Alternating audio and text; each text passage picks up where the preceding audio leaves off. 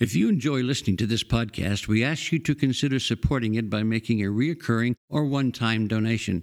Visit Mayflower's website at www.mayflowerucc.org and click on the Donate Now button. Donations made to Mayflower's Radio Fund are tax-deductible and go toward keeping this podcast available. Thank you for your support.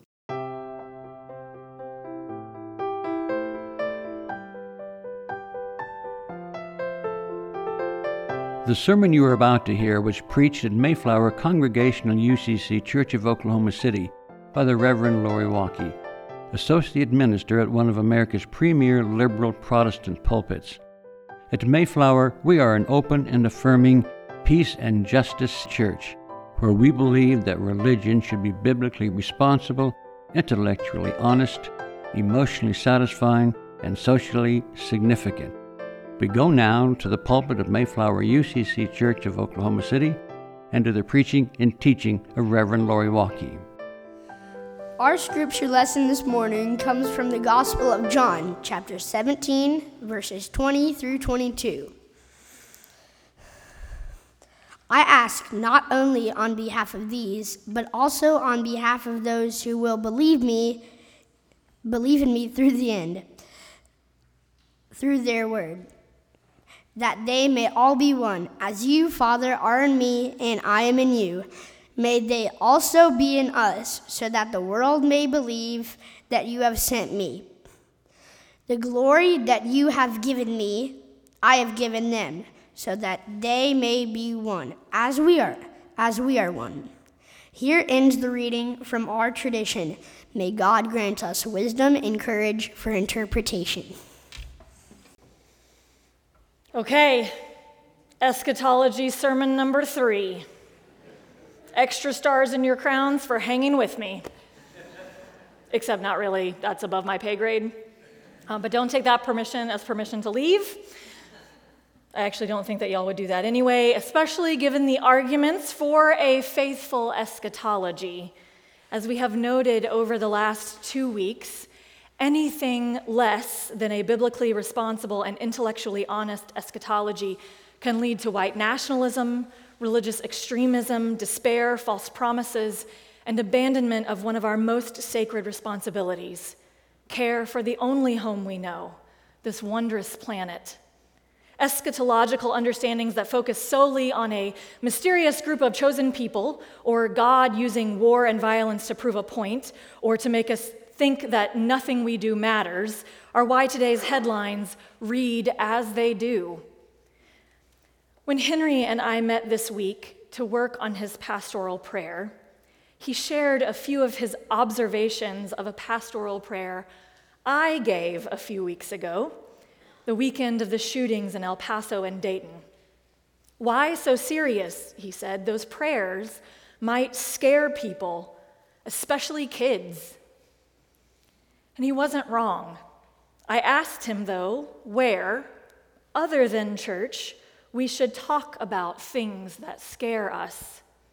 He thought for a moment and said, yeah, I guess church makes sense. And this is true.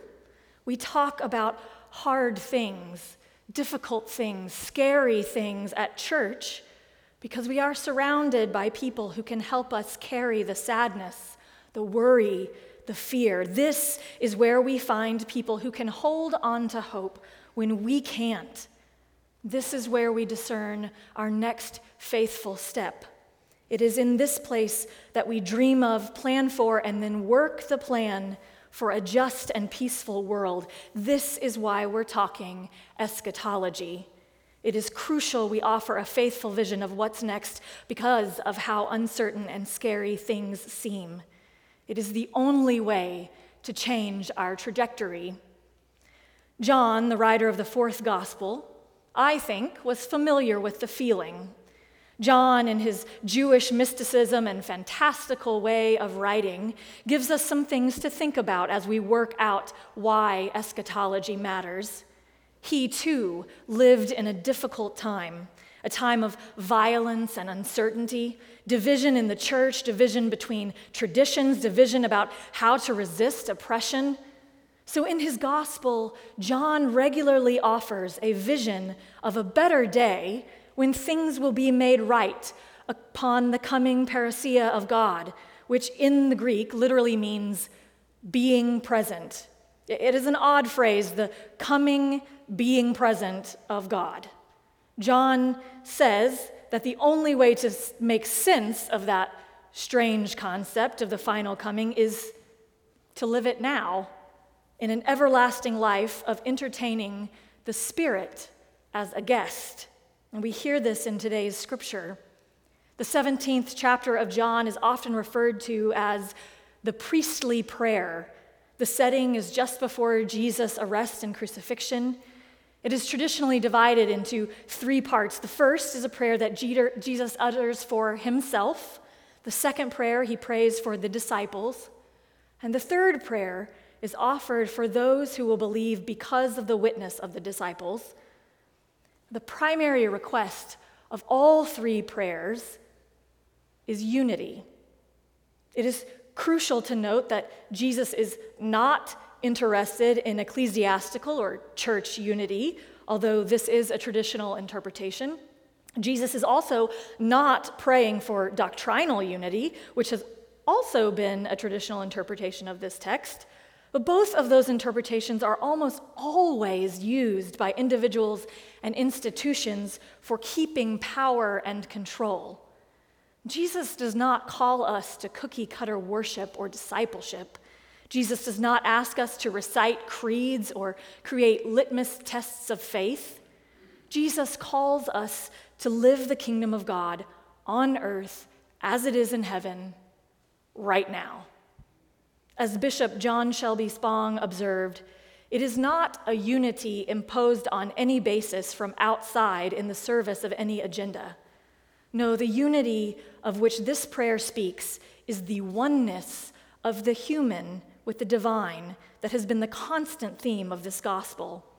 It is the unity of the vine with the branches. That unity is found in understanding God not as an external being, but as the essence of life. John even makes Jesus use the third person name and title for himself to make his point. Unity comes in knowing the only true God and Jesus Christ, whom thou hast sent. The word of God comes from God, reveals the meaning of God, and then returns to God. It is a mystical experience of oneness, not a oneness in which individuality is lost, but a oneness in which individuality is affirmed, security is surrendered, and a new being is entered. In the text we read this morning, the prayer turns ultimately to the future, to those who will believe in me through the word and through the followers' lives as disciples. That they may all be one is Jesus' prayer. As you, Father, are in me and I am in you, may they also be in us. Here we find Jesus pulling people towards God, which is to say, towards one another. God is not an external, distant entity. God is a life we enter, a love we share, the ground in which we are rooted. But lest this mysticism turn off those of us who appreciate a bit more concreteness, ultimately the prayer makes it clear that Jesus expects the world to be a better place for his having been there, and the disciples too, all in the hope of bringing the whole world closer to God. And this is what we mean when we say that eschatology is an orientation, a way of being in the world that declares we trust God to be God, that all things will be made right, and that in the end, love will see us through. As a gathering of Jesus followers, this is how we frame our understanding of what is to come, what the last things are about, and what the end times will bring if we live according to such an orientation, not proselytizing in ways that divide the world into those who are in and those who are out, but lives built on moving towards one another into a future where swords are beaten into plowshares, spears into pruning hooks, and we shall learn war no more. To be honest, I can only take too much expository preaching on eschatology. We could exegete biblical texts, and non-biblical texts for that matter, till the cows come home. And this was, of course, part of the point of the assignment that inspired this sermon series. You remember the challenge from Dr. Long to my Doctor of Ministry cohort, a 5-minute sermon on eschatology, 5 minutes only, for it is all too easy for preachers to say much without saying anything at all. So I'll close this series with the 5-minute sermon I gave when it was my turn in class. Anytime Jesus was asked a hard question, he answered with a story, one meant to keep us thinking. And the story I am about to tell is one I cannot stop thinking about, no matter how many times I tell it. I hope that is true for you. And you may have even heard me tell it before. It is my favorite, and ultimately how I summarize my understanding of faith and our work here on earth. This story is rooted in Scripture, and then it was passed down from the desert mothers and fathers, and then it wound its way all the way over the centuries to Mayflower Church. As I have come to understand it, eschatology has nothing to do with Jesus coming back for a second time, because, quite frankly, he's come back umpteenth times. The Gospels tell us so. Every single one has Jesus making a return appearance, or 3. Just flip towards the end of each one of those books and you'll see, no matter which version, there are commonalities. Jesus appears. There is a teaching, a promise of presence, and in 3 of the 4 Gospels, a rising. This rising is in the longer and later ending to Mark. It's there in Matthew and in Luke too. Luke thinks it's so nice, he tells it twice, once in his Gospel and then in Acts. But given the word we read today about Jesus' hope of oneness with God for everyone, it seems that John agrees too. And these stories, I think, tell us how to live according to our eschatological belief that God will be God, things will be made right in the end, and love will see us through. So, I don't know if this is exactly how it happened, but I know that this story is true. After Jesus died, his friends were very, very sad, but they kept his memory alive by talking about him, sharing stories of his teachings, laughing at his terrible jokes. And it always seemed when they got together and started talking about him that he would appear. And one day they gathered on a hillside and started that memory work. And they told his jokes, and they laughed at his stories, and they remembered his teachings, and what do you know? Jesus appeared.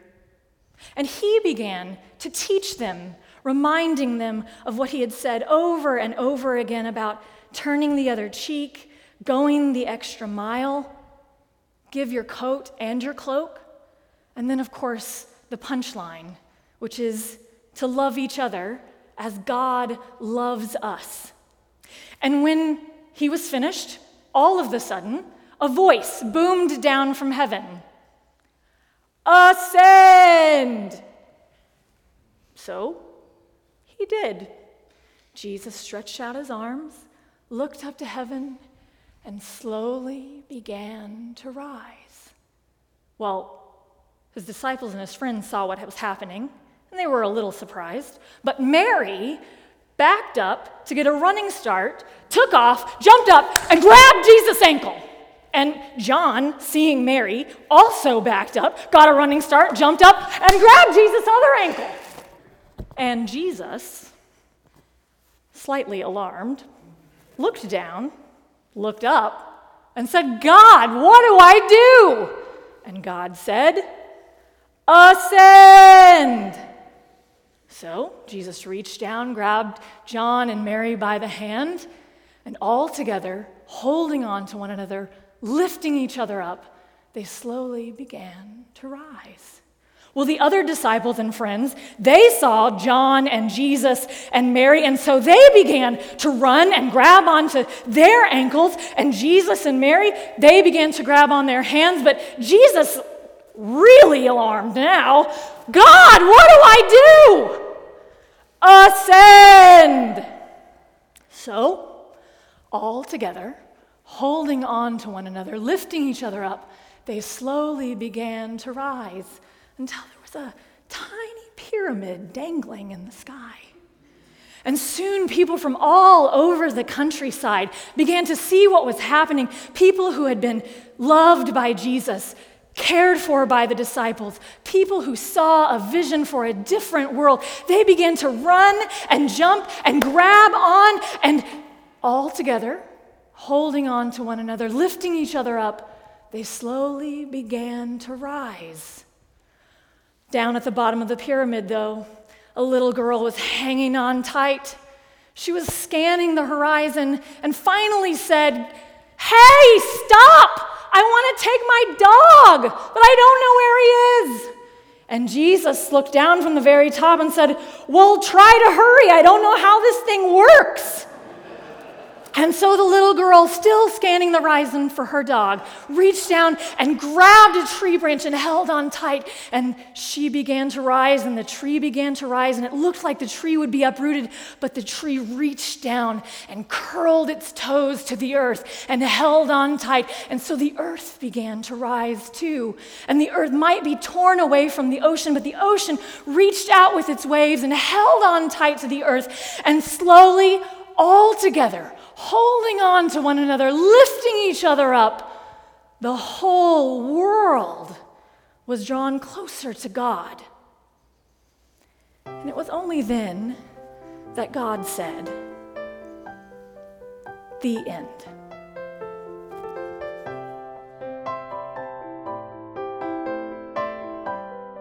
You've been listening to the preaching and teaching of Reverend Lori Walke, Associate Minister at Mayflower Congregational UCC Church of Oklahoma City. More information about the church can be found at mayflowerucc.org or by visiting Mayflower's Facebook page. Worship services are every Sunday at 9 and 11 a.m., with adult education classes at 10 a.m. Mayflower also has a full church school for children of all ages available during the 11 a.m. service. Mayflower is located on Northwest 63rd Street, 1 block west of Portland. Thank you for listening.